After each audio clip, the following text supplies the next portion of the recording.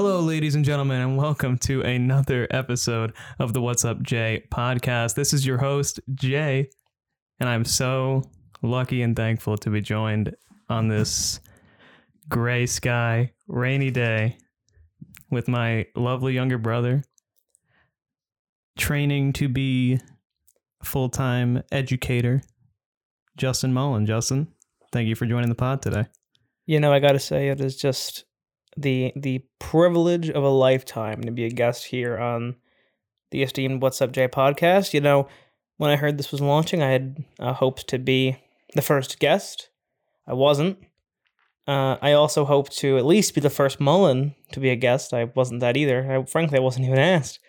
But it's all right. I mean, I listened, I should say, to the show. Listened to, musicians and esteemed journalists and collegiate wrestlers tell their tales, and I'm excited to join them. So thank you. Thank you, Big Bro, for having me on here today. Listen, man, the pleasure is all mine. And it's great to be sitting across from you here in your apartment. What's it like, living on your own in Glens Falls, New York? What's it like living on my own? Well, it's peaceful. I mean, I was never much of a person that liked to stray from the family, but at the same time, I find that being away from that family unit that you and James describe with the Full House complex, give that episode a listen with James Mullen. They describe the big family life I've played as well. At the start of COVID, it was pretty stressful. It's about 8 or 9 people living in the house at a time, so that was pretty stressful. But right now, I live in a 2-person household as opposed to, a 5-person household for you. And it's peaceful. It's definitely peaceful. Sometimes things are a little scary. You watch a horror movie at night and you go to bed and you're like, every noise is an intruder. But yeah, I get to just relax and not be constantly bothered by noise and people trying to tell me to do stuff. So it's pretty great. Well, how often are you checking under the bed for monsters or ghosts or zombies and the like? I don't check under the bed. I don't check the closet. What I do though, is what I do is I will turn on my phone's flashlight and I'll look around and I'll be like, all right, let's see if something happens like at the window or at the door. And, I've actually thought about this a lot because I tend to go to bed pretty late when I have nothing to do the next day. I've thought about just some really scary things that can happen. And what would be the scariest things that could happen? Because obviously everyone's afraid of someone breaking in and killing them and all that stuff. But I'm thinking more on a deep, suspenseful level. If I'm laying in bed and I hear a noise and I put my flashlight on and suddenly I see my kitchen light go on, that would be the scariest thing that's ever happened. Someone's in here, they turn the light on, I'm screwed. Also, if I'm up in my living room late at night and someone knocks at the door, obviously they know I'm home, that'd be pretty terrifying. But I try not to worry too much about the scary things because my life is so far so good, knock on that wood, but pretty peaceful. Yeah, absolutely. I mean, I don't know if you want to relive this apartment life trauma, but I know that when I lived in my apartment, in Glens Falls as well as, right down the street pretty much. I visited many times. We had our share of, things to deal with of the non-roommate variety, a mouse coming up from behind the oven. For you, in your case, there was a bat in the hallway. Yeah, well, it's funny you mentioned the bat because bats are actually a tremendous fear of mine. Right. Something that has developed over the last, 12 months since we first saw a bat in here. A tremendous, tremendous fear. I never even seen a bat before until there's one in our hallway. Not the apartment's hallway, but the apartment building's hallway. So how we'd get to our front door would be in an indoor hallway. There was a bat in there. 2 bats, actually, not at the same time, but we got rid of the first one, and another one came in. Pretty stressful, and I've had a lot of nightmares about it. Me being bitten by bats, me running from bats that are sleeping on my door. To this day, every time I leave my apartment and leave the building, and then enter the building and enter my apartment, I'm always looking around every direction for a bat. It's very scary. And it's mostly scary, one, because of rabies, because I don't like needles, and I have to get rushed to the hospital and get a needle in my stomach in order to avoid getting rabies if I got bit. Yeah, absolutely. But also, it's a fear of the unknown, this bat's just living its life, but like if it sees me running in the other direction, it gets stressed out, it comes at me, like, I don't want to deal with that. So Well, yeah. in these nightmares, have they ever turned into like a superhero type dream? Like, you know, like in Spider-Man, he gets bit by a spider and gets spider powers. So I Have you don't ever- become the Batman. I will say though, it's interesting. Spider-Man's bitten by a spider, but Batman is not bitten by a bat. But yeah, I've never turned into a superhero in my dreams. I don't even think I've gotten bit in my dreams. One dream I remember specifically was that my apartment building was on New Paltz's campus for some reason, which, for those who don't know New Paltz, it's like 2 hours from here, so geographically it doesn't even make any sense. But regardless, I'm like walking from campus to my apartment. It's like right in the middle of campus by the library. I enter the building.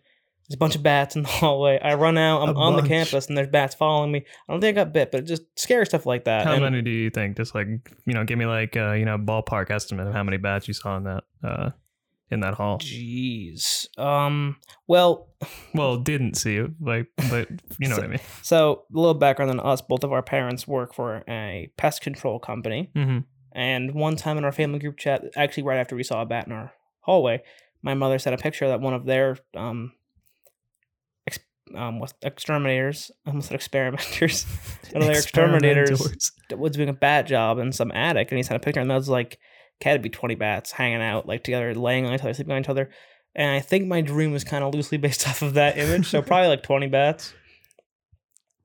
What would you do right now if like a bat just like flew out here, like from like your bedroom or something? If there was, well, the podcast would be ruined. We'd have to start over because there'd be no way we could record. I'd get up, the microphones might fall over and break. You wouldn't be able to, you know, go on, keep the show going. So if the bat like flew out here and like was like perched, because what it liked doing is perching on top of the door frame and like sleeping upside down as they do. Mm-hmm. If it did that, I mean, like, I'm not gonna run around scared, like screaming and trying to like kill it. But I'd be freaked, and if there was one in here, that'd be even more scary for, you know, more than just the jump scare, but like how to get in, because we're probably are gonna get more, and that's terrifying. Then you gotta get exterminators involved. Of course, my fear of rabies comes back. So what would I do? I don't know. I don't know. It would be an ugly situation, but I don't think I'd humiliate myself too much. Well, it's interesting how you wanted us to set up, you know, the seating arrangement here then, because I'm the one that has like the full lay of your apartment. You're looking at me at a wall. I'm looking at the hallway, the front door. I'd be the one to see a bat fly in. And what if I miss it? And then, you know, I don't like, what if it just landed on your shoulder or something? Well, if a bat landed on my shoulder, I think it would most definitely bite me. In which case, again, we'd have to end the podcast and get me to the emergency room. Because what happens with rabies, I'm pretty sure, is if you're not vaccinated, which I'm not an animal, and I don't work with animals, you get like post-exposure. And it's like a giant needle that goes in your stomach, I'm pretty sure. Not that I've done research, but I have. Not that I've done it. But and yeah, so that, and I hate needles. I as you know, I fainted after my first COVID shot. I made you go for the second one to hopefully not faint. And yeah, just needles terrify me on a different level than bats. I don't have a lot of fears, but the ones I have seem pretty irrational, but also they control you. Well, there was one time where I had thought I kind of got over my fear of needles. And I think now I kind of have, I'm not like good with needles, but like I don't like really risk fainting or anything, you know, knock on wood. But there was one time where I was at the dentist and I was like, you know, I'm pretty good, I think, with needles. I think I might have just tried to like psych myself up to try and not freak out. And they had to give me Novocaine in my mouth for whatever they were doing. And I remember in my head, I was like, yeah, like I'm set, you know, like that's like not bad. And they were having me like hold like magazines for some reason. I guess to just like keep me, you know, zen or whatever. And like they were just like you heard like the papers ruffling because my arms were shaking. And in my head, I'm like, no, yeah, I'm like fine. And I'm just like shaking on the you know, operating table. Needles, you know, dentist office. Needles are very being prickled by anything. A prickling sensation. But yeah, I mean, like, so you wouldn't be able to do acupuncture then? No. But it's interesting because if I was in pro wrestling, and I don't know if that's a topic we'll get to or not, but I'd probably do a thumbtack spot. I wouldn't mind falling into a plate of tacks. which would probably hurt a lot more and be a lot more like cause a lot more long-term damage than a needle. But you know, I keep going off on a lot of tangents here with stories. But here's a quick story about needles. With when I was in high school, I believe junior year, 11th grade, I got a staph infection in my hand, and I went to the hospital at like 1 o'clock in the morning on a school night. It was weird. I don't know what was going on. I think I had a soccer game far away or something. And when I came back, I don't know what happened. The timeline's fuzzy. But I ended up going to the emergency room and sitting there for a while. Then they hooked me up, and they're like, yeah, you got some kind of staph infection, so we're going to hook you up to an IV full of antibiotics. And listen, like, staph infections, like, mine wasn't that serious, but, like, you can die. You can go septic and die. Yeah. And plus, infections just they don't make you feel good. Like, you feel very miserable. And I begged this woman. In general suck, yeah. Yeah. I begged this woman, this nurse, I believe, to not put me on IV. I was like, you don't have to do this. Long story short, she shouldn't have done it because it didn't help me in the slightest bit. The staph infection did not go away. They let me leave the hospital. My staph infection stayed for like 5 more days. I had a really bad fever. I wasn't like contagious. I didn't get anybody sick or anything. Because that's not how it works, I don't think. I was going to school and stuff, but like my hand was in a lot of pain. I like had a really bad head cold. It was always really hot.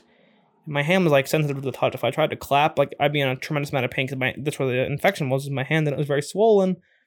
I ended up going to the doctor and getting it treated properly with no needles, although I'd have to get my hand sliced open to let the pus drain out, which bothered me less for some reason than the needles. It's like, yeah, but please just cut me. I don't need the IV. Yeah, cuts, I don't know. They don't bother me, but needles, man, I don't know why. But yeah, I psych myself out with them quite badly. I really always have too. And it has not gotten better. I'm trying to envision you sitting there in the hospital, trying to like reason with this nurse, like, look, like you really don't have to do this to me. I would say ask Dad, but because he was in the room, but it was like 2016. He probably would not remember. But I was sitting there and I was like, you don't have to do this. Like, I don't want you to do it. I just please. And she was like, I know, but it's fine. It won't hurt. I know, but the worst part was too is they tell you that not to look at it if you get nauseous or if you're afraid of needles, but you can't help but not look at it when your arm is sitting there. It's attached to the IV. Like it's stuck to your arm and it's side of your body, and there's nothing you can really do about it. And yeah, so I was supposed to be doing AP English work at 1 o'clock in the morning in the emergency room. But instead I was staring at my left arm, stuck to the IV the entire time. But yeah, enough about bats and needles. I'm more than just a person who's terrified of obscure and ordinary things. I do have one last question for you on the subject of fears, not needles. Sure. No, yeah, that's fine. And not bats. Host.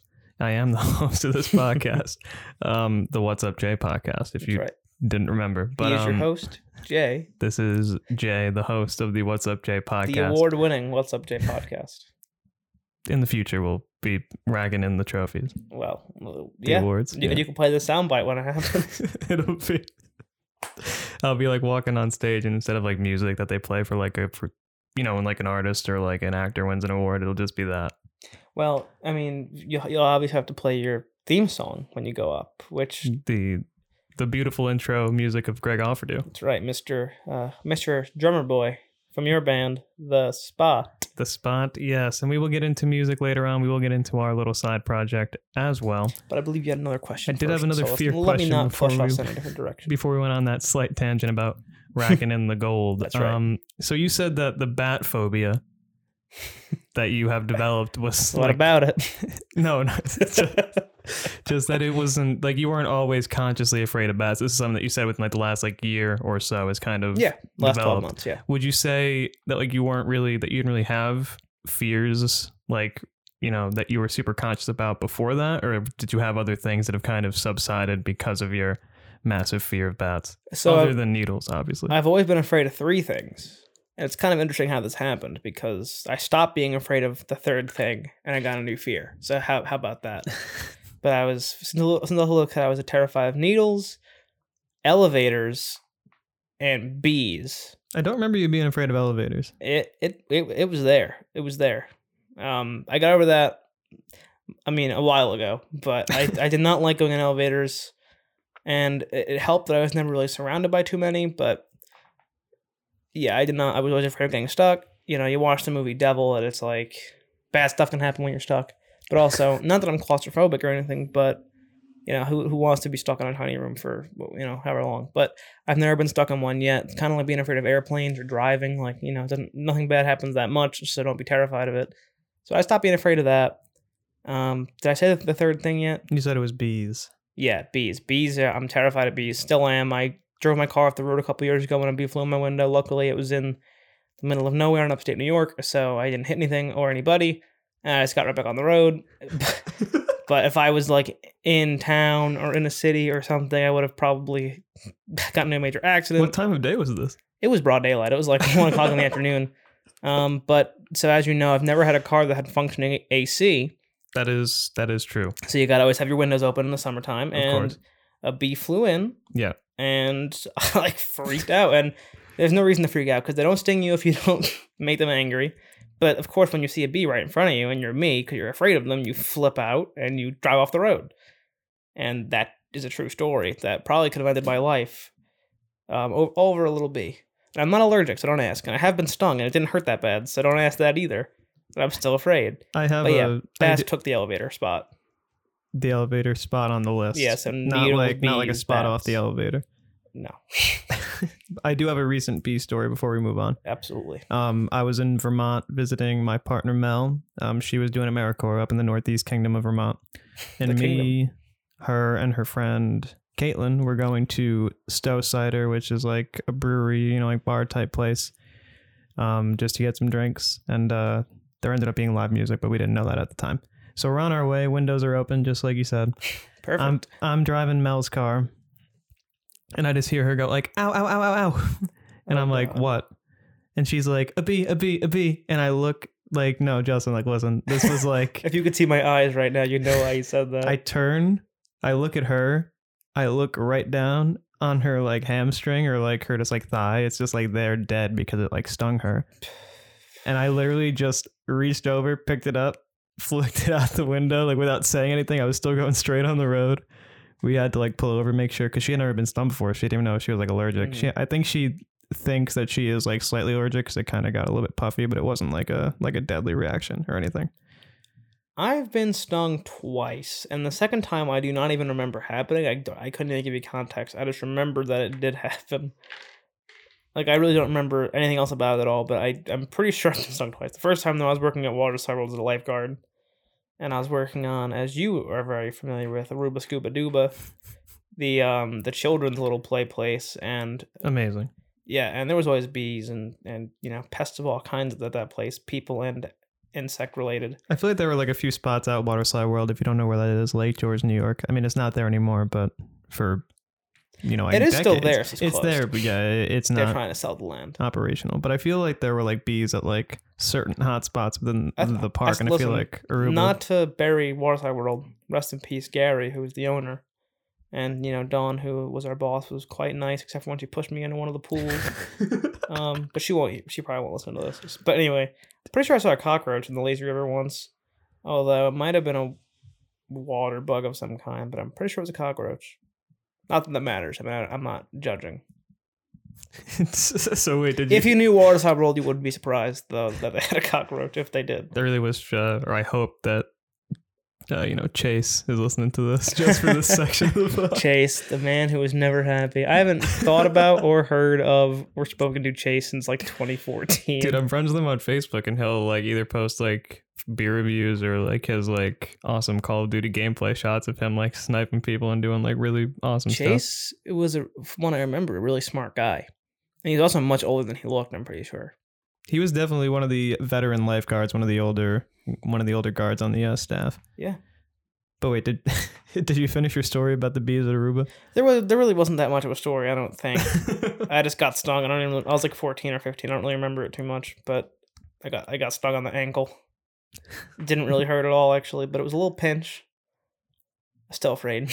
No, I remember one time of being stung by a bee, and it was when we lived in Queens, and we had like the inflatable pool, and I remember like leaning in from like the outside, and I got stung on the right butt cheek.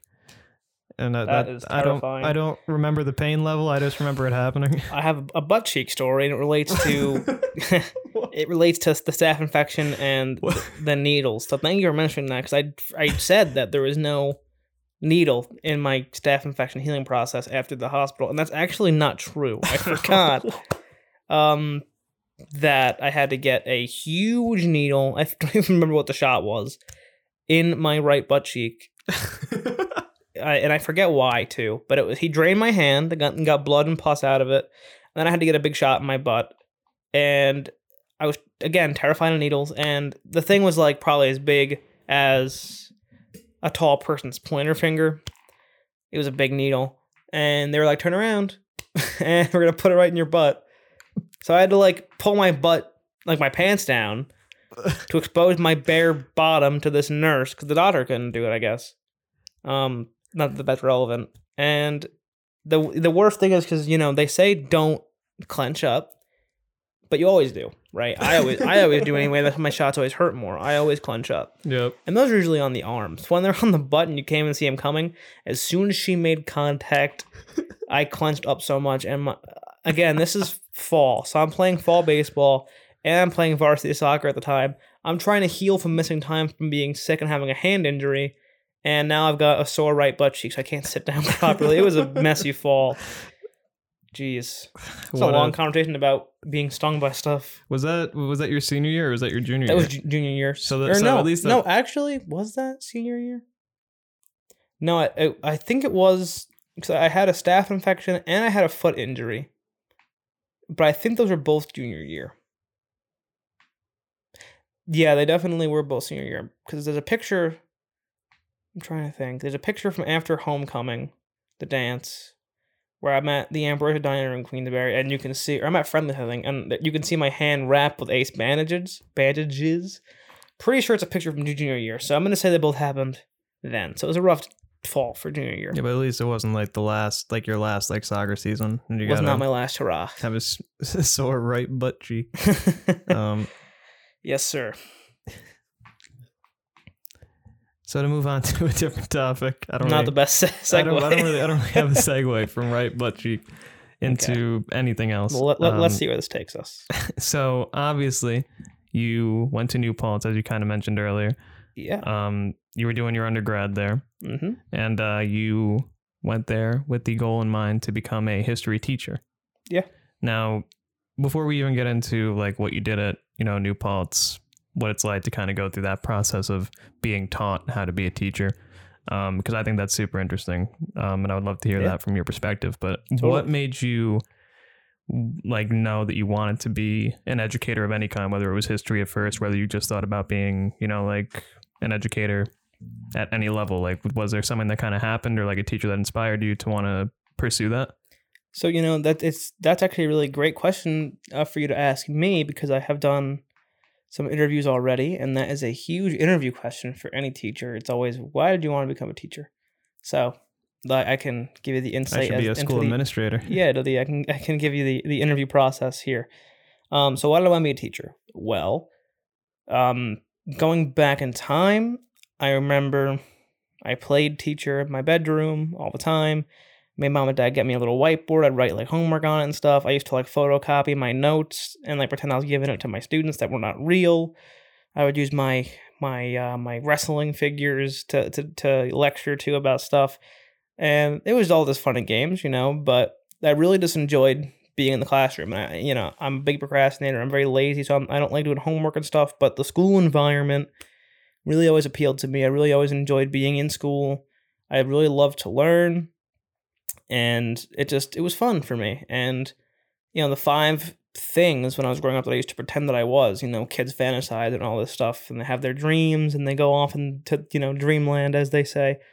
And my dreams that I would pretend I was doing were singing, acting, playing for the New York Mets, professional wrestling, winning that Royal Rumble, going to WrestleMania, and teaching. And one of those was realistic. For like a career, because obviously you have to be tremendously talented to do anything that, gets you rich and famous. But teaching was realistic, and yeah, I'm really looking forward to getting into my career. But to shout out some people, because I didn't only do it because it was fun and, it was a childhood dream of mine. The reason I wanted to go to college to follow it was because I had a lot of great teachers at Queensbury High School who motivated me to keep going and to actually want to do that. And I can shout out a few here.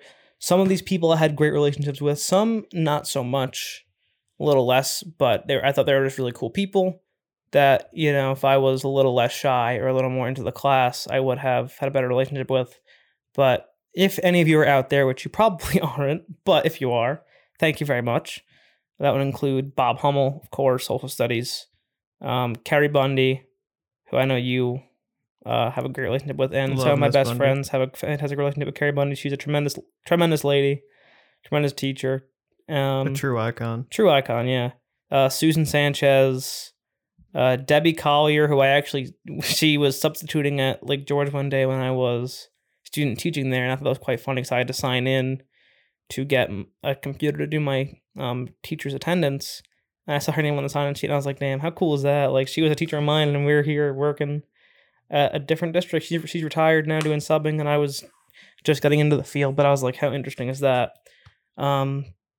What is that like before you go on to any other ones? Like you just said how that's kind of like a wild experience, but like, does that kind of like implant the seeds in your brain that like you're on the right path because you're seeing, you know, like those type of teachers that you grew up with? Yeah. Doing what you're doing in the same place. Another funny thing about Lake George is my chemistry teacher from high school, Bill Brown, works there now. And if Bill Brown is listening somehow, some way, I don't blame you for this, but I stood right next to him in the faculty photo and he did not recognize me. He did not know who I was.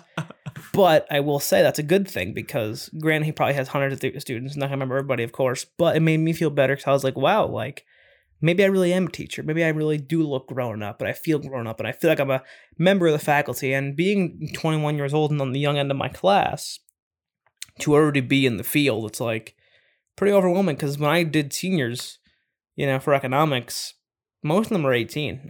That's only a 3-year difference. So if faculty and staff are looking at me as I'm on their level, that's a huge confidence boost for me. So that helps a lot.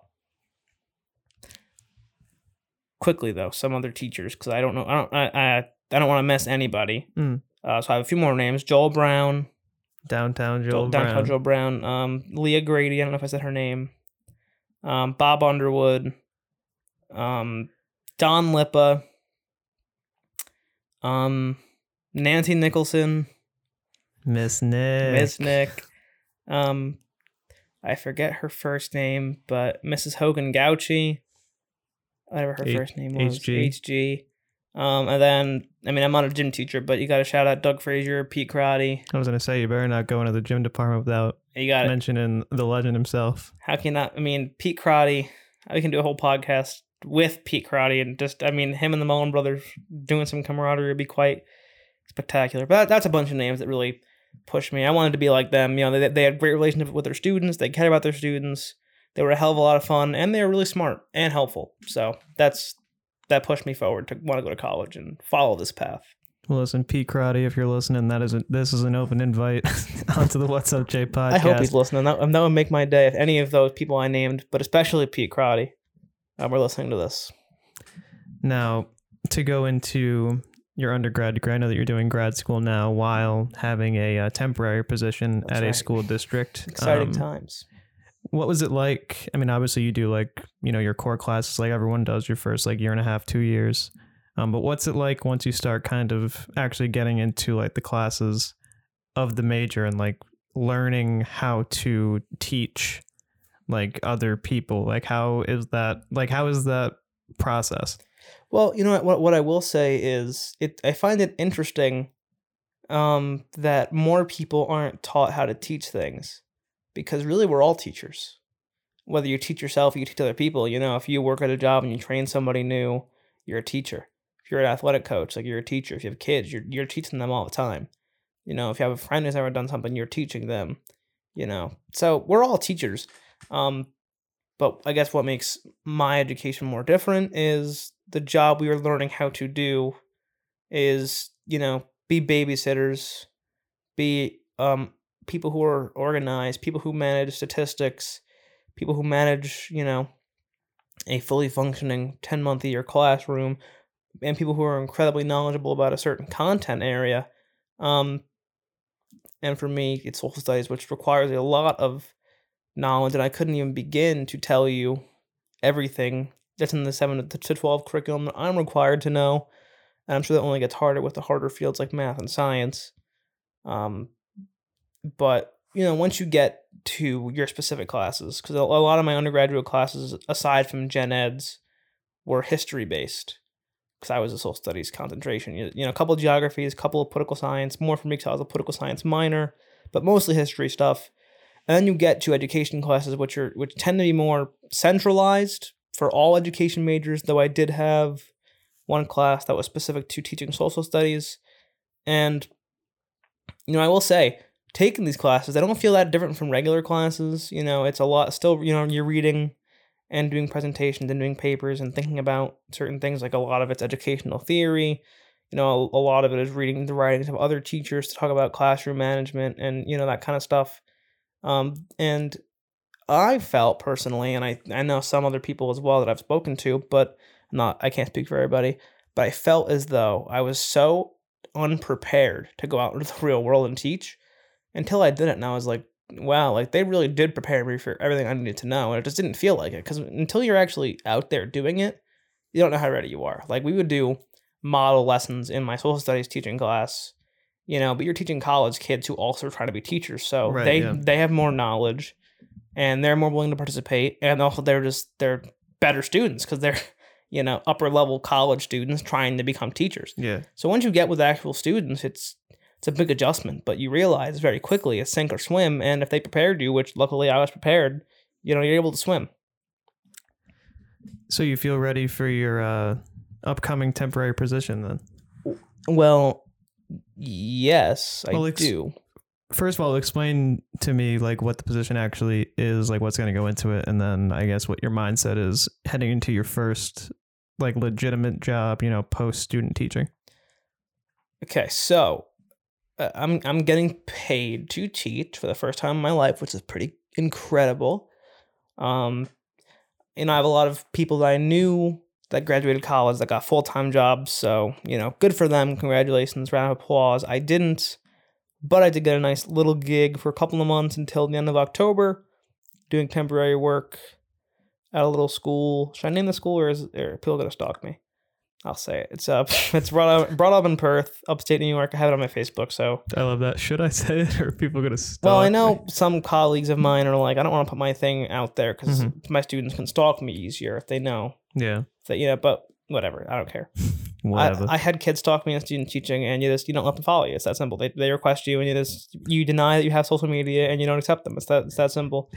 Didn't you have kids try to add you on like PlayStation Network? I had like 15 kids on my Instagram, a kid on Snapchat, and I had kids who would harass me all the time trying to get my PSN name, and you can't let them win. Seniors, I did let them win eventually once like August rolled around, and I was like, well, they're not students anymore, and I'm not going to be working at their school.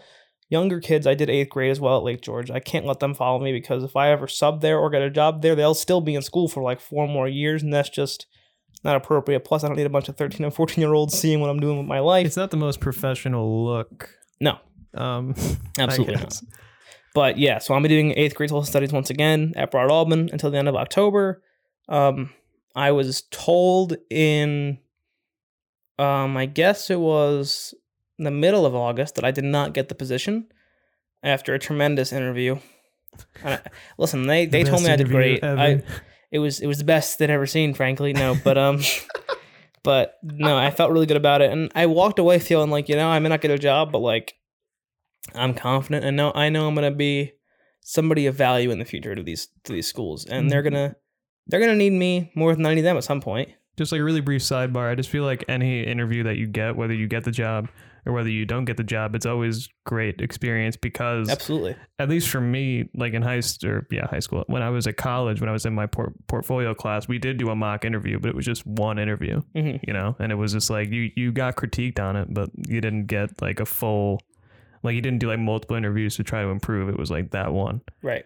So I feel like any interview that you can get is just more experience. Yeah, and I mean, I think the most important part about an interview, other than the experience and whether or not you get the job, is, how do you feel about yourself? Because I feel I really grew as a person in that interview, and I felt like I had a new found confidence in myself. Like, yeah, I have something to offer, and I may be 21. I may not have my master's or my full certification, but like I'm gonna be a great teacher. I have a lot to offer, and eventually someone's gonna see it. And I felt really good about myself, and I didn't get the position, but then they changed their mind and they called me and they were like, "Do you still want that job?" And I was like, "Absolutely." And they're like, "Well, then it's yours." And now school starts next week. I have to plan a curriculum for 2 months. The good news is the teacher I'm replacing wants things to be very much the same when he gets back. So I'm basically just going to be in charge of his classroom. I'm not subbing for him. I'm still making my own materials. I'm still in charge of like parent conferences and that stuff.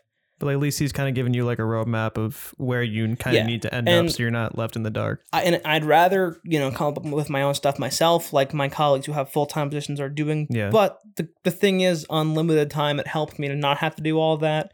And also it'll help him when he comes back. He's not going to have to come back 2 months into the school year and have to, because really it's his classroom. Like I'm in charge for 2 months, but then for the next 6, next 8, it's up to him to come in and be the teacher, the disciplinarian, all this stuff. So, you got to do what you got to do. And it makes my life a little bit easier. And I'm looking really forward to it. It'll be a great experience. Hopefully I do good and they like me and they recommend me to other people. And yeah. Yeah. Yeah. Yeah. Yeah.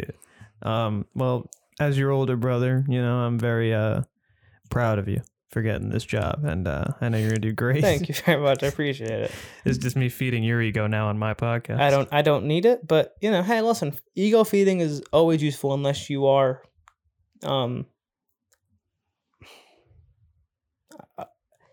don't want to say any bad words. So, as long as you're not pompous and braggadocious and egotistical, it's always posh. good to. No, you can be posh and still be a good person.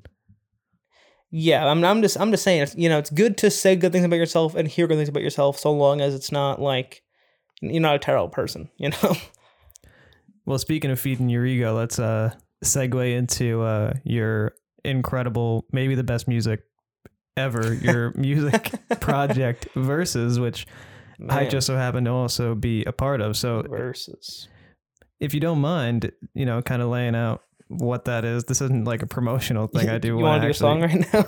I got the acoustic guitar. I actually don't, but acapella. Kind of, talk me through what it is. Sure. Even though I know, talk through why you wanted to get started in music and all of the subjects surrounding that. Sure. So, to preface, I have no musical talent whatsoever. That's not true. I grew up in chorus and in orchestra. I played the viola. I was very bad at the viola because I didn't practice. I didn't put the effort in. And also, I'm not good with my hands. Like it did not come easy to me.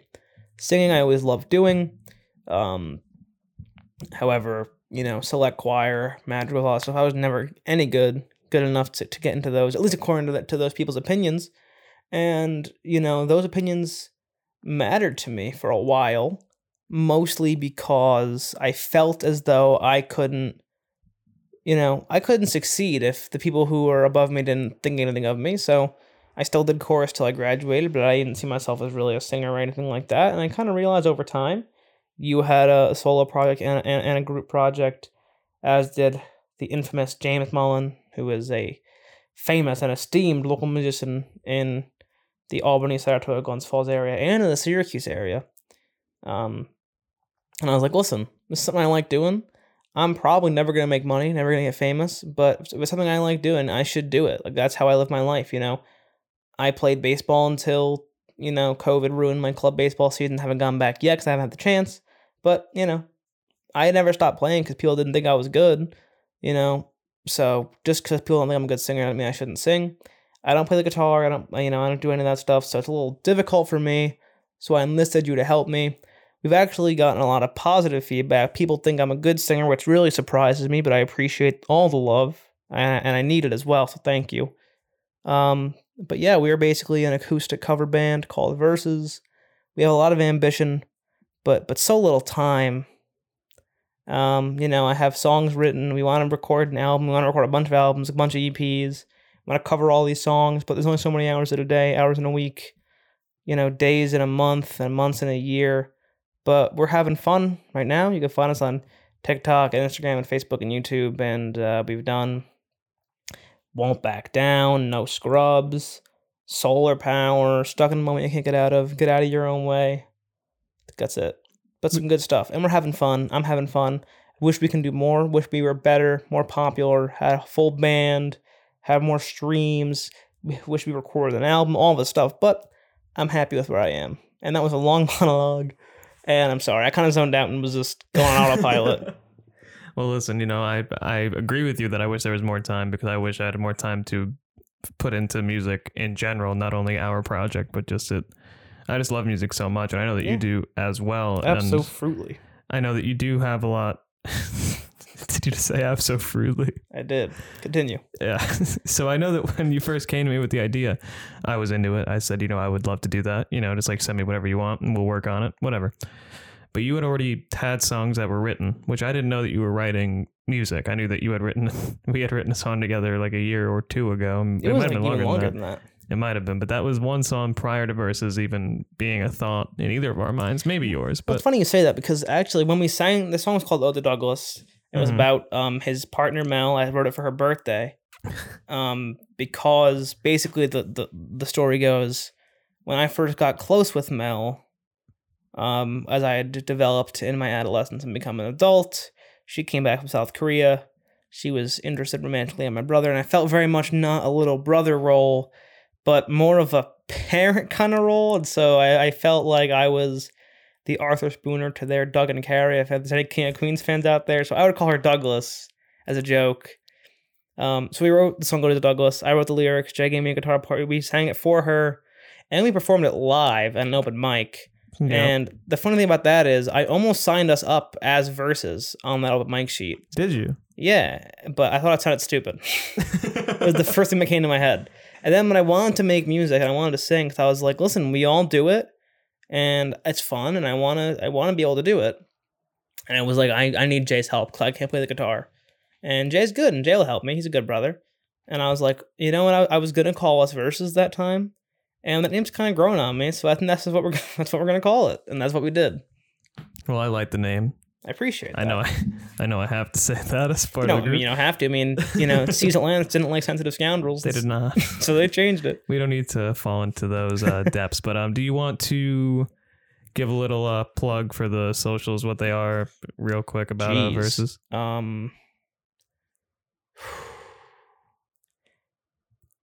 So the problem is we're very hard to find because we're not popular. So you can't just type it into your Google machine. But can I send them to you? You can link them in the description or something. Yeah. Because I don't have I think our Instagram is all lowercase. We are Versus spelled out VERSUS 2021. Facebook is just VS period, capital letters. TikTok, I don't even know what it is, and YouTube is also VS period, but that's very hard to find because if you type Versus, you find sports stuff, and you find epic rap battles of history, you find UFC stuff. So it's better just to have the direct link. Well, we will definitely be throwing the links to all those socials, all of our covers and everything down in the podcast. Some of our covers are really good. Check them out. I agree. I mean, some of them aren't so good. What are you talking about? What do you mean they're not so good? But a couple of them are really good. I'm very proud of them. Wait a minute. Which ones do you think are not so good? I can't say which ones that I don't think are good because the people that listen with the blind ear might be like, you know what? He's right. They're not good. Because I've had a lot of blind praise from people, and I don't want to ruin their perception. Granted, of course, there are always going to be haters out there, and I think the haters and I probably agree on what the bad ones are. Shout out to all the haters. Shout out to all the pairs. Shout out to all the pairs. What would you say is your favorite cover that we've done? Because for me, it's Lord's Solar Power. I had the most fun recording the video and the blooper that we posted as well. But yeah, I gotta say, the two best songs we've done. So I guess this means the three in the middle. You can kind of decide if you think they're not good or not. Because it's obviously these are two that I like very much. But I'm not ashamed to say I'm very proud of how these came out. And that's Won't Back Down by Tom Petty and Solar Power by Lorde. I think we both sound tremendous on both of those tracks. I'm very proud of how they came out, quality-wise as well. Yeah, I'm very proud of those. I had a lot of fun with both of them. And they both, I mean, all of these songs kind of come together at the last minute. We're very last minute people. Not to bury ourselves, but, we make it work tremendously. But yeah, I would say Won't Back Down and Solar Power, I think, are the best and the most fun that I've had so far. And listen, there's a lot of classic rock songs, a lot of pop songs, a lot of acoustic songs that I want to cover, really do. But also, it's easier for me to sing than it is for Jay to learn an acoustic part that doesn't exist. So if I wanted to cover a pop song or a classic rock song, I can't just be like, all right, Jay, 24-hour notice, learn this song. Plus, busy schedules, all that. But there's more on the radar, more like Won't Back Down and Solar Power for sure.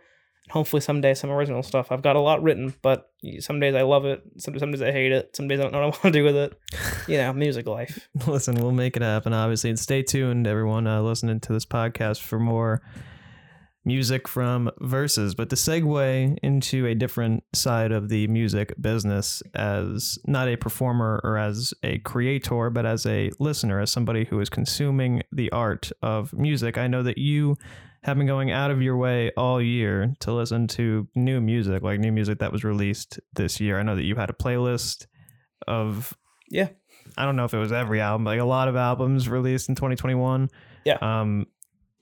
First of all, what made you want to start doing that? Like, did you start that at the beginning of 2021? Was that like a New Year's resolution type thing, or was that just like something that you did on a whim one day? It's more so something I did on a whim one day. It's something that kind of started organically in the early spring. Because listen, I'm not the most educated fan of music. I'll be honest. I don't know a lot of people's full repertoires, album names. I focus on other areas of my life, and I haven't put too much time and thought into music. But I love music, and I always say my big three genres are rock and roll, pop, and rap. And, instead of just listening to YouTube, Michael Jackson, and Eminem on repeat, I should go out of my way and, listen to other music. I have other artists that I like. It's not those three people. I have quite a diverse and big library. But I was like, the last Dropkick Murphys album I heard was, probably 2007. They came out with an album. I should listen to it and see if it's any good, and all this stuff. And I think, too, there's a perception that a lot of modern music is bad by people who either crave nostalgia or crave genres that aren't mainstream. And I think that's just it's a bad perception to fall into, because just because something is popular does not make it bad, and for a while I thought most pop music was bad, and I liked a couple of select artists who I had respect for their songwriting or their natural ability. But, I'm like, a lot of pop music is not good, but a lot of it's really good, and a lot of it's really catchy and fun to listen to, and it should be listened to. Why not? Who am I hurting by listening to Olivia Rodrigo, right? Come on.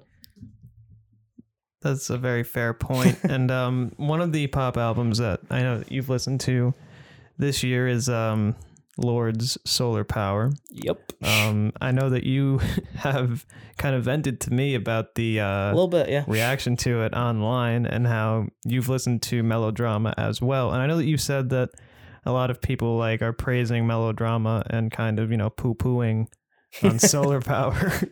But explain to me your thought process on it, because I know that you really liked Solar Power. Yeah. So let me preface by saying, right now I'm in a very idealistic state of mind with music. So, oops, I just hit my mic stand. But let me, sorry about that. Let me preface and say, yeah, idealistic. A few years ago, 2015, 16, I watched a lot of wrestling, a lot of pro wrestling, every promotion you could find, whether that was, in front of 50 people or it was WrestleMania, whoever it was, I was watching it, and I found something good and everything. And I was like, it's all good. It's all the same quality. Some's better than others, but mostly there's something enjoyable on every show. And I don't agree with that take anymore. I watch very little wrestling these days. So maybe in 4 years, I will be saying everything I liked this year is not good anymore, and I'll only say a few good things, about, an artist or whatever. But as of right now, my take is, if it sounds good, it's good. And yeah, Solar Power to me there are drawbacks. For example, the biggest drawback I have listening to the album as a whole is that a lot of the songs, the chorus is simply repeating the title over and over again. And that's not great. But the songs themselves, most of them especially, like not every single last one, but a lot of them are really good, really catchy, and in my opinion, quite meaningful. And it's a new side of Lorde that I really like. And let me also preface by saying I never listened to a Lorde album until this year. So people that have followed Lorde, who are really big pop music fans, it's more so their hill to die on, because I don't see a huge differentiation between Pure Heroine, Melodrama, and Solar Power.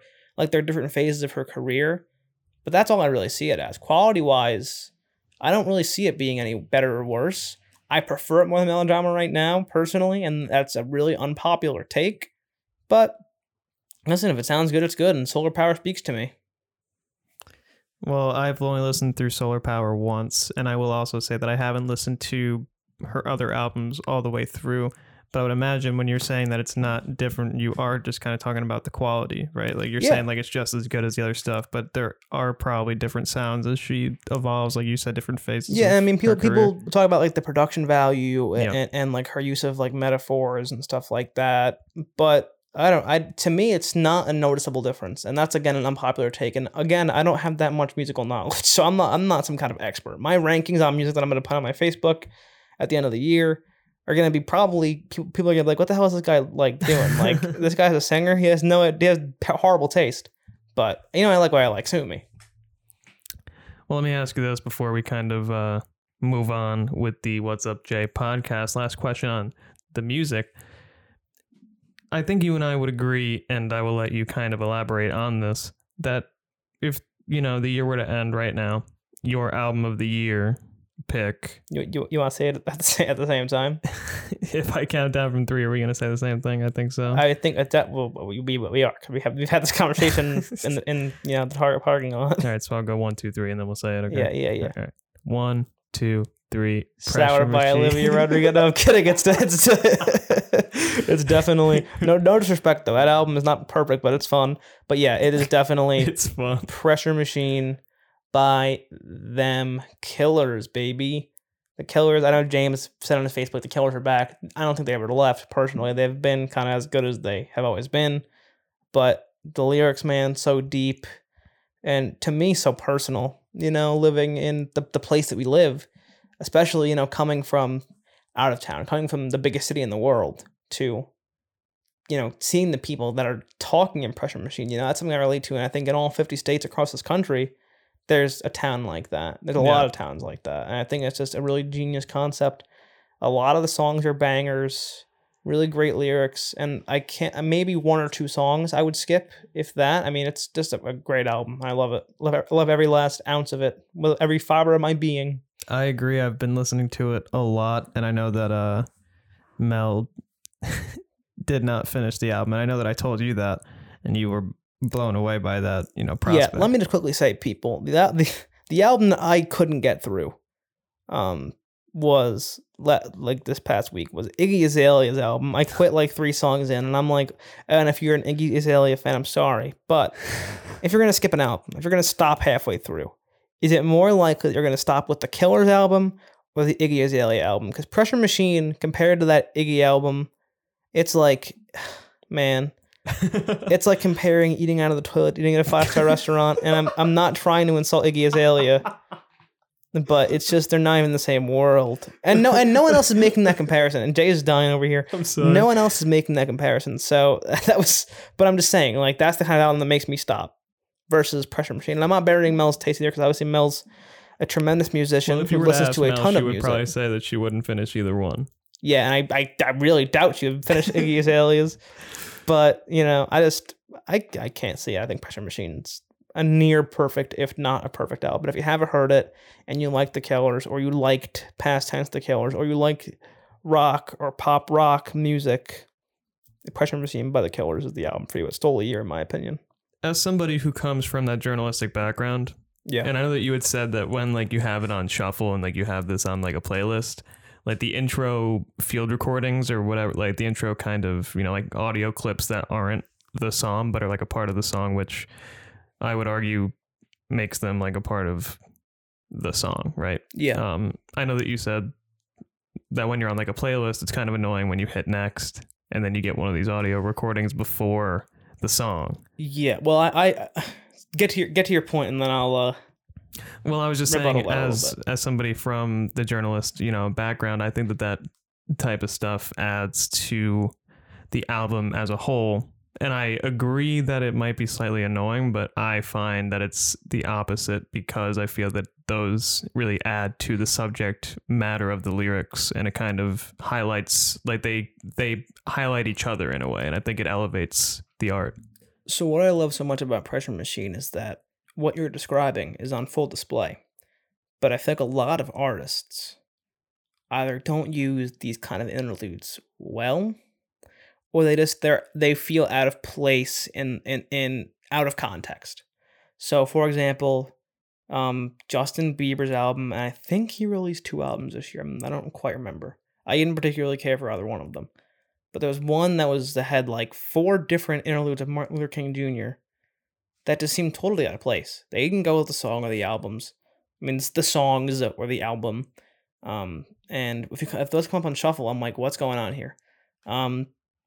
Famously, U2's shtick in 2017 when they had Kendrick Lamar come on an interlude. They connected Get Out of Your Own Way and American Soul with an interlude from Kendrick Lamar, but the interlude splits 2 tracks. So if you start American Soul on shuffle, it comes in halfway through the interlude, Get Out of Your Own Way, if you listen to the whole thing, it goes halfway through the interview, then stops, and people will be like, oh, well, don't listen on shuffle. And like, sorry, I'm a casual guy. I listen on shuffle. What do you want? But I think Pressure Machine does a perfect job making the interludes relevant to the song, and it enhance the experience of the song and enhance the experience of hearing the lyrics and hearing the music. My complaint is more so with times where it just doesn't feel relevant or necessary. But Pressure Machine is absolutely just a near perfect album, and the interludes enhance that experience 110%.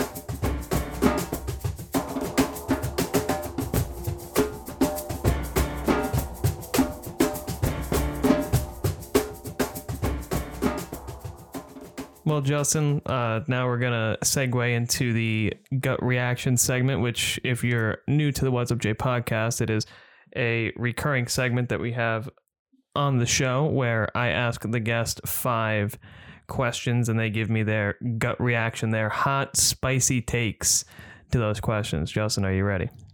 I hope so. I mean, I've listened before, obviously. My question was answered a couple weeks ago, or was it last week? A couple weeks ago, I think, by you.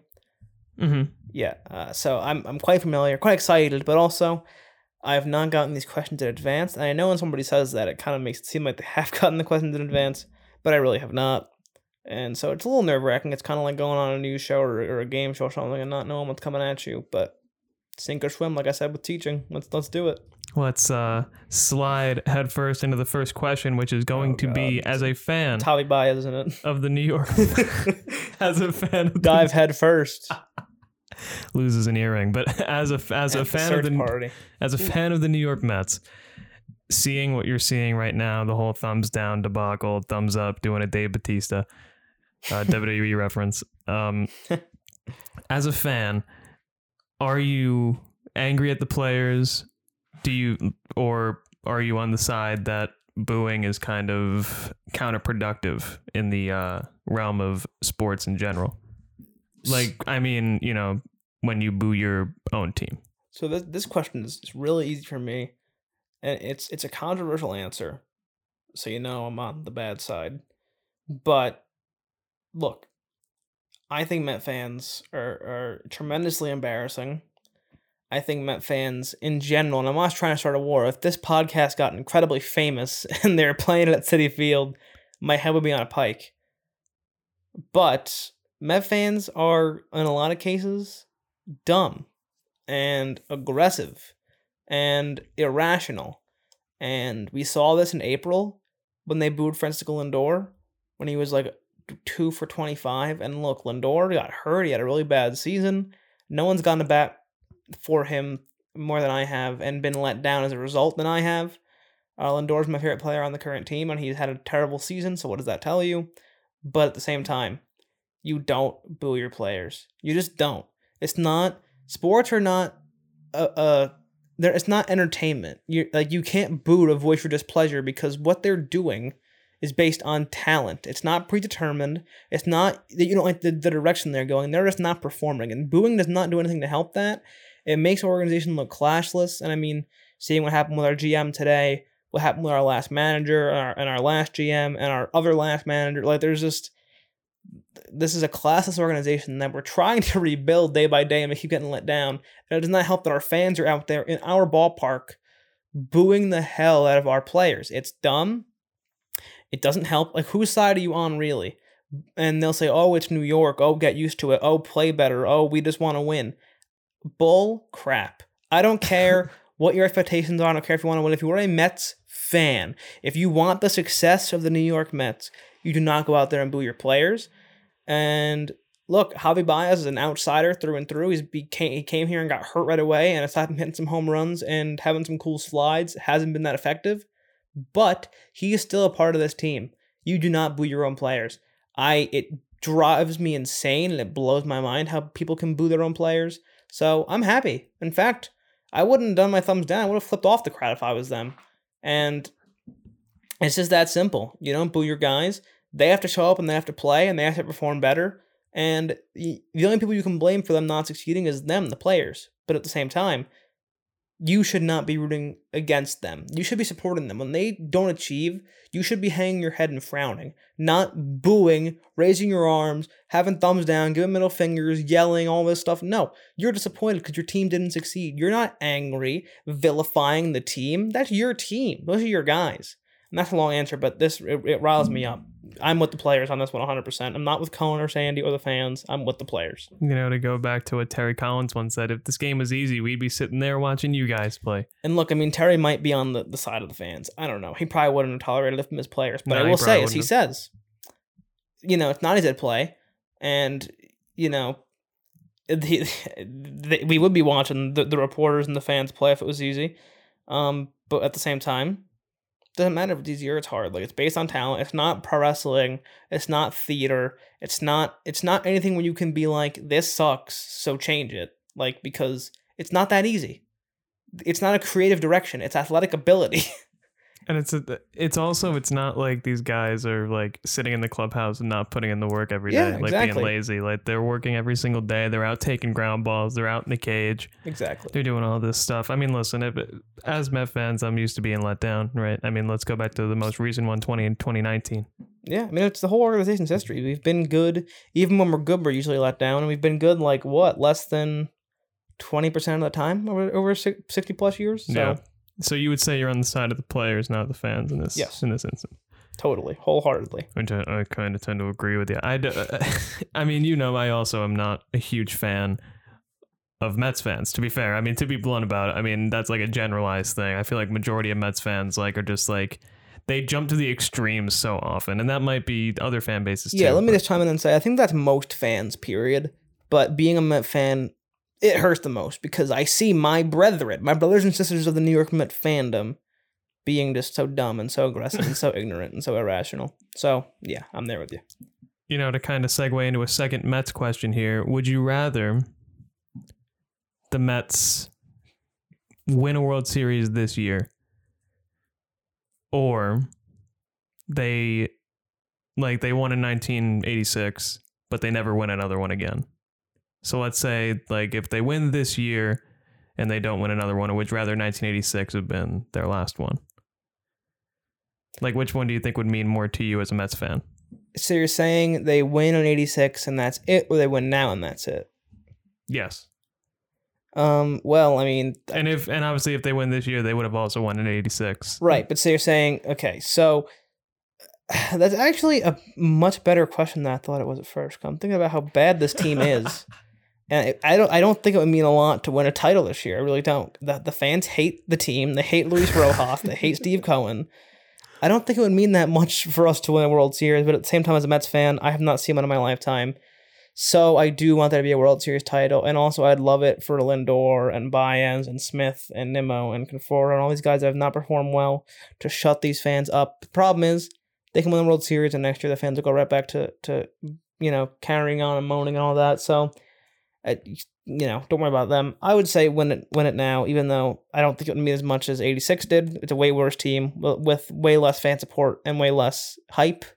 But still, I gotta see it. I gotta see it in my lifetime. I would love it if we were to win this year, not because of not just being a fan of the Mets, but seeing a team that was in first place all year and everyone saying how bad they were and how bad the division was. Mm-hmm. If they were to come back as of today, I don't know if the Braves played today, but as of yesterday, they were 5.5 games out of first place with 30 games to play. Yep. They have to climb back from that because they're not getting in the wild card because this division is so right. Yes, it's division horrendous. We're under 500 in the division race. Under 500, 5.5 games out. That means we got to come back from that, leapfrog the Braves. I'm not sure if we're in second or third place at this point. So maybe one team, maybe multiple teams to get to first place. With the fan backlash that has been coming for the entire year, even though for a majority of the year we were in first place. Yep. To then crawl back to first place. Only Mets fans. Yeah, exactly. To then crawl back to first place to win a World Series. I mean, not even just to win a World Series, but to progress through the playoffs after being one of the worst teams in the league, and everyone, talking smack about it. You make a really compelling point, and I think it's like the Marlins of last year. I was rooting for the Marlins last year. They were not ready to be a postseason team, obviously. But I was like, how cool would that be? And not only would we be the worst team in there, but we have to climb to get there. So it would be exciting. There would be a lot of hype, and it would be the ultimate underdog story. So, yeah, you add even more reason to want to see that. Speaking of underdog stories, that's going to segue into question number 3. Great. Which would be, if you had to choose one dream profession, ooh, and you get these 2 choices. Oh, you're either a singer, or you're a professional wrestler. And the reason I say underdog story is because one of your favorite wrestlers, Rey Mysterio, ultimate underdog, winning the Royal Rumble, entering in. Was he number 1 or was he number 2? I forget. Number 2. So he was number 2, 2006. Minutes, 12 seconds? Something like that. Yeah. But so you either become a pro wrestler, and because they're elitist by height, especially in WWE. Yeah, well, I wouldn't be going there. We can get into that in a second too. But so would you rather be a pro wrestler, ride in the indie scene, maybe go into AEW Dynamite, or would you rather be a professional singer and make some money off of your art? So look, the thing is that I see myself as being a rock frontman who doesn't play any instruments. Basically, I want to be Bono without people hating me. Yeah. Without the self-righteousness and without the tax evasion. The South Park episode. About that's not what I want. But I want 3 guys behind me playing music while I sing along. But that kind of music is not only dead. Like rock groups today, it's like pop rock, which I'm fine with. One Republicans for entitled to have their place. Yeah. But I don't know that that's the way I could perform. Also, though, I only really write, like, the songs I write, I can only see being sad acoustic songs. So I don't know if I would have it, would be cut out to be a rock frontman. It's tough. But also, that music doesn't really sell. So if I got lucky, found 3 great bandmates, and wrote some banger songs, would I be that successful? Whereas you look at a wrestler like Chris Jericho, who makes his own music with Fozzy, and they're not that successful. They're heavy metal. They're, got a cult following, but he gets to follow his dream and do both. And I think it would be easier for me to be a wrestler who sings than a singer who wrestles. Although I could be like Bad Bunny and have that big WrestleMania match as a singer. But I think I would rather be a professional wrestler, which is, it's tough. And people are like, what? Really? But I've watched wrestling since I was a little baby, and I still watch it to this day. And yeah, I've sang since I was a baby, and I still sing today. But I'm already singing. I do sing already. I don't already get the chance to wrestle. And if I did wrestle, it would be way more physical pain than I'd be getting paid for. So if I can be famous for one of them, I'd rather be making a boatload of money. Because if I was wrestling on the weekends as a teacher, my body would be in so much pain, and I'd be making probably $20 a match. Where if I sing, I'm not making money either, but at least it's not taking body slams and that kind of stuff. So it would be more worth it to be famous as a wrestler because the monetary flow would make up for what I'm going through, I guess. And also, it's been a dream forever, so I guess I'll go with that one. In this universe, as Justin Mullen, professional wrestler extraordinaire, would you be, pushing for unionization? Yeah, I think it's, anyone who's aware of the situation knows that pro wrestlers and mixed martial artists all across the board are treated like garbage by their employers, specifically in WWE, but also, to my understanding, in the UFC, and other wrestling organizations, but really the only other big one is AEW, and they treat the wrestlers quite well. Still not unionized, there is room for improvement, but yeah, I mean, any job, I think, should have unionization. As Pete Seeger once said, the union makes us strong. And not to sound like too much of a Marxist, I guess, as the conservatives will call me when I say this, I think workers banding together is a good thing. And, I don't care if you're John Cena and Brock Lesnar. Like, you still need to have your rights and your bodies protected by your employer, So that's where I stand. And which company would you want to work for? Obviously, you're kind of praising on AEW more than the WWE, but would you rather be in like a TNA? Well, there's Impact now, NWA, Ring of Honor, New Japan Pro Wrestling. So what I will say is this, and you know this, and I earlier I alluded to dreaming about winning the Royal Rumble and going to WrestleMania, but it actually was never even a dream of mine. I never fantasized about being in wrestling entertainment, and it's probably because I knew I would not get pushed there. I'm too small. I'm not a luchador. So it would not really work out. So I kind of never even really wanted to go there. I watched it growing up until like a couple years ago. I watched it every week. And I still watch the pay-per-views, at least the big ones. But I don't think I'd want to work there.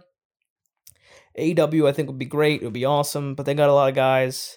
So I don't know if I want to sign there full time. I feel like my spot will be on Dark Elevation. And that's not the life I want to live. I think I'd want to be more of a freelancer. I think there's room in NWA, there's room in Impact, there's room in ROH, there's definitely room in New Japan to have some banger matches. But if I was gonna hunker down and sign in one place, if I was, let's say, instead of going into teaching, I was a great wrestling prospect and I was going into wrestling, I'd probably take my chance at AEW. But perfect world, I would, be a freelancer and go around to a bunch of different non-fed promotions. Right in the indie scene. Yeah. As the WWE My Career mode paints out to be such a glorious... BCW, baby, with Baron Blade. Baron Blade. It's BCW, right? I'm pretty sure that's what it is. I think it is. I with I haven't played any of That's 2K19. I know if they change it for 2K20 because I didn't buy it. 2K20, I watched... I think it might have been Call Me Kevin on YouTube play it. Speak of the devil. Yeah, our dear leader. Dear leader's on the wall next to me. If you know, you know. But and he was playing the career mode, and it was strange. Like it was doing like flashbacks from your career, and like your present day self is like getting ready to like be inducted into the Hall of Fame. So you're like reliving like moments throughout your career, kind of, and like talking to like other people like backstage at like the Hall of Fame thing or something. I mean, that doesn't sound like the worst thing they've done, but I can't see that being a fun thing to play through. There was a lot of glitches though, which is why it seems like there would be. Which is why 2K22 isn't coming out until like March. It's like they're like delaying it so it's not, poo poo. Well, I don't know if I'm even gonna buy it, but if I do, I hope it's not gross to play. I have another question for you. I got two more questions for you, actually, as the segment would allow. I was gonna say I don't even know what question we're on. This is more of a basic question, might have a broad answer, but would you rather live and teach in a city environment, or would you rather live and teach in a more rural area? That's really tough. But I think I gotta go city environment. Part of me longs to live in a major city. I think there's more spark. Cities are more vibrant. There's more going on, and I feel like cities, especially, this past summer I was in New York, I was in DC, I was in Boston. There's just so much going on. There's so many people and perspectives. There's so many races and ethnicities and sexualities and genders and ideas. It's a great place to be. But at the same time, it's overwhelming for sure, and it takes a lot of open-mindedness, but also a lot of like you got to be carefree. You got to let things roll off your shoulder. You got to not pay attention to people. You got to not get finagles on the streets. You got to not get into an accident on the, on the crazy busy streets, when you're driving. There's a lot to worry about. And I always kind of felt, as, growing up, that teaching in a city would be tough because, you'd have so many different things to worry about. But I think you have things to worry about everywhere, and you're always, even in, homogeneous upstate New York, there are still students that are LGBTQ+. There are students that are, students of color. There are students that have disabilities. And there's the constant threat of things like bomb threats and school shootings. So, to me, it's an illusion that cities are more dangerous. So I think long-term permanent residency would want to be in a city. But for now, I'm happy in upstate Glens Falls. But I don't want to be here forever. As a kind of follow-up question to that fourth question, this is not the final question of the segment, but do you think it's more, I don't want to say more important, but do you think it makes it more important to be more conscious in schools, as we are both, white Caucasian males, like, being in a more rural area where the minorities are, like, the statistics are such where they are so much lower than they are in cities? Do you think that it's more that you get a better experience if you allow yourself to hear from those, people? Or do you think it's better if you are living in a more urban area to have more people around you to more, I guess, kind of normalize that type of environment? It's, I think looking at minority students in homogeneous environments, it's tough. And actually, I had a student, I'm trying to remember the exact context. I did current events a lot with my seniors when I was student teaching, and I had a student of color who, there was some story about something being racist, and he was like, that's ridiculous, that's not racist at all, and he agreed with his, white conservative classmates.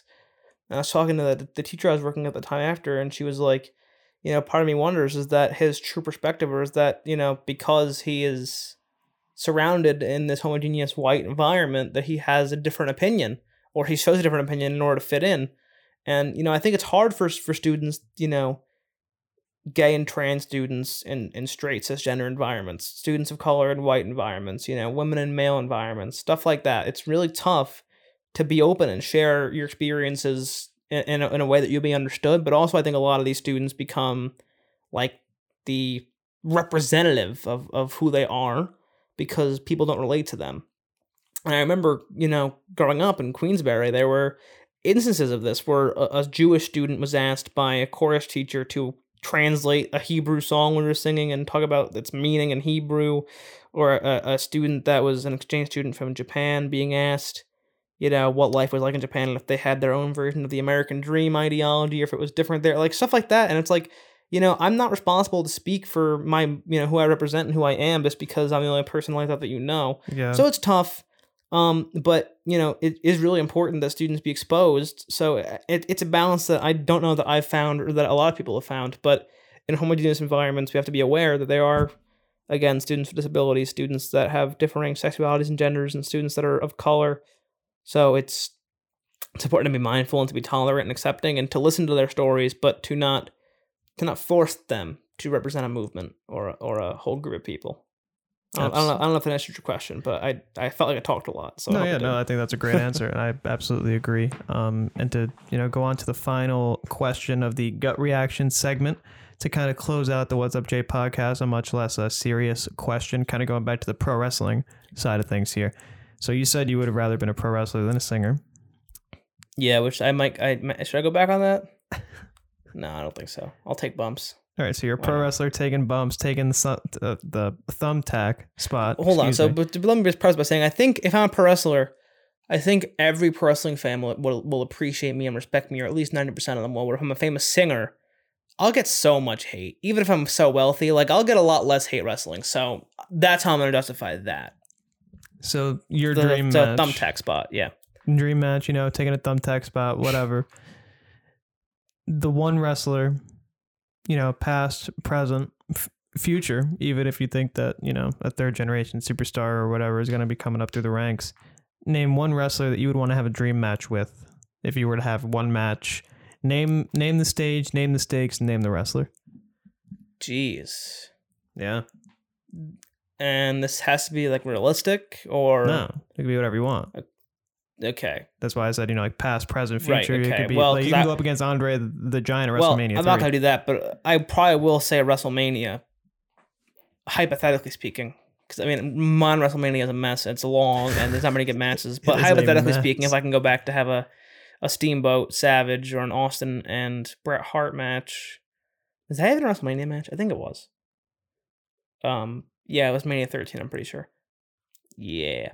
So if I can go back and have a match like that, I'm picking WrestleMania, but in a big stadium. So old school wrestling, but in a stadium. But who am I gonna wrestle? Jeez. The first name that came to my head, and that I think is my answer, is the American Dragon, Bryan Danielson. I think, aside from Rey Mysterio, he's probably my all-time favorite. He is a guy who really inspired me. He really kept me wanting to be a wrestling fan. In the 2014, 2015, he really spoke to me. I saw myself in him, as a little guy who, didn't think he would have a place in that kind of industry, and he's so damn good. It's like so damn good. Like, probably the best technician of the last 20 years that's wrestled almost that whole time. And, is he a Bret Hart or a Benoit or an Angle? No, but he's on their level, and he presents a different style, so he's just tremendously talented. I didn't mention Guerrero on there too, but you can add Guerrero on the mix of guys. But anyway, so Bryan's probably the guy I would say. But you got to show love to Rey Mysterio. I got to shout out my current favorite wrestler, Jungle Boy. He's great. He's fantastic. And I have so many all-time favorites that I'm not even mentioning.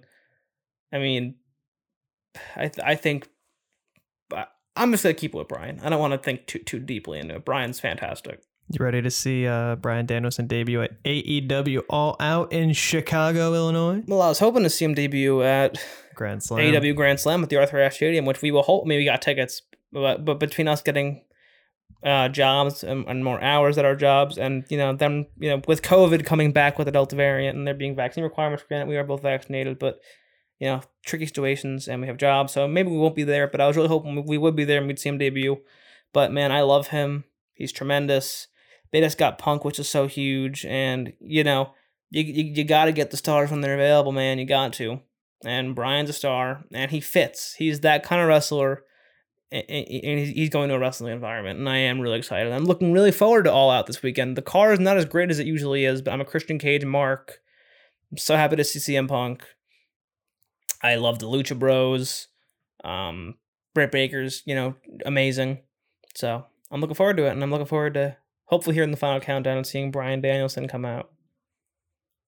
That would give me chills. Goosebumps. Kind of like if Hogan came out. Just Hogan coming out at Saudi Arabia to challenge the new WWE champion Bill Goldberg. No, see, it's gonna be they're gonna enlist somebody else to join the Hurt Business, maybe Virgil or somebody, an old school guy like that, and then it'll be Goldberg, his son Hook, or whatever his name is, and then Hogan, 6-man. Who's the third man, brother? And then it really will be Hogan. Perfect, full circle. The only way Hogan's coming back in a wrestling match is at Saudi Arabia.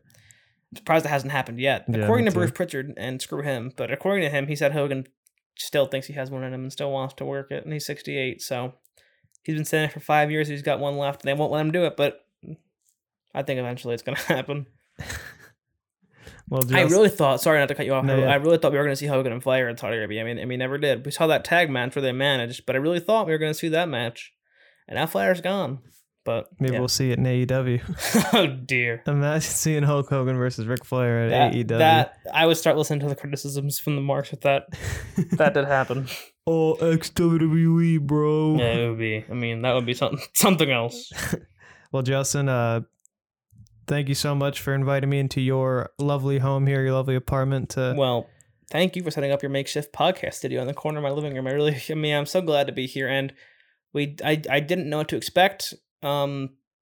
But I had a great time. We had some really good discussions. We so. did have some good discussions. I didn't see a single bat fly around in your kitchen or anything, so. Yeah, but do I trust you? You steered me wrong dozens of times. Whoa. What are you talking about? Oh, you know. We don't need to get into it right now, but I mean, I can't. To the viewer at home, the loyal What's Up Jag podcast listener, I did not think of anything off the top of my head that he's done, wrong to me. So don't boycott the podcast. But I'm a good guy. If I think about it, and I have some dirt, I'll air it. But I have nothing. So air the grievances. Yeah, well, it's not Festivus yet, Jay. It is not Festivus. The poll is not up. But Justin, do you have anything that you would like to plug for the listeners? Do you have any social medias? You want anything? I mean, I know we said we'd throw the Versus links. Yeah, the Versus links definitely. I mean, if you're listening to this podcast, obviously you like Jay Mullen, or you're intrigued by Jay Mullen in some way. So following Versus would be not only listening to my great voice and getting my tremendous perspective on life and on right now popular songs. But yeah, I mean, your Versus is fun. We have a great time, and we'll put all our socials down there. I don't really do much else. I mean, I have Facebook and Instagram. You can find me if you want to. TikTok and Twitter I don't use to post things, so don't look me up on there. But I appreciate it. And not to plug anything, but I appreciate people listening to this if you are. I think we all have a story to tell, and I appreciate Jay telling it. And maybe one day I'll come back after he's had many more guests and many more successes. I'm sure Justin will be making another appearance, or many more, on the What's Up Jay podcast. Let's make me a co-host. I think I've been the best guest so far. Obviously, Dave. I think Dave Blow's story is probably better, but I think I've been a better guest overall than everybody else. Not to bury anybody. It's not a competition. You're not trying to bury any of the other talent. I mean, I've only met one of them, and it's my other brother. But I only know one of them personally. So I'm not trying. I don't know. I mean, Mac Temple, was he one to be on here? Max Temple was not here yet. Yeah, Dave. I know Dave Blow because he's a celebrity in your life. There's been others, I think. Oh, God, I'm blanking. But I'm not fighting with those people because I don't even know them. I'm just saying, one of them's Austin Crozier, the other WWE Mark, and I think you guys are going to have a match in the backyard. Yeah. Well, if HCW ever gets, off the ground, we'll be at the place beneath the pines waiting for him.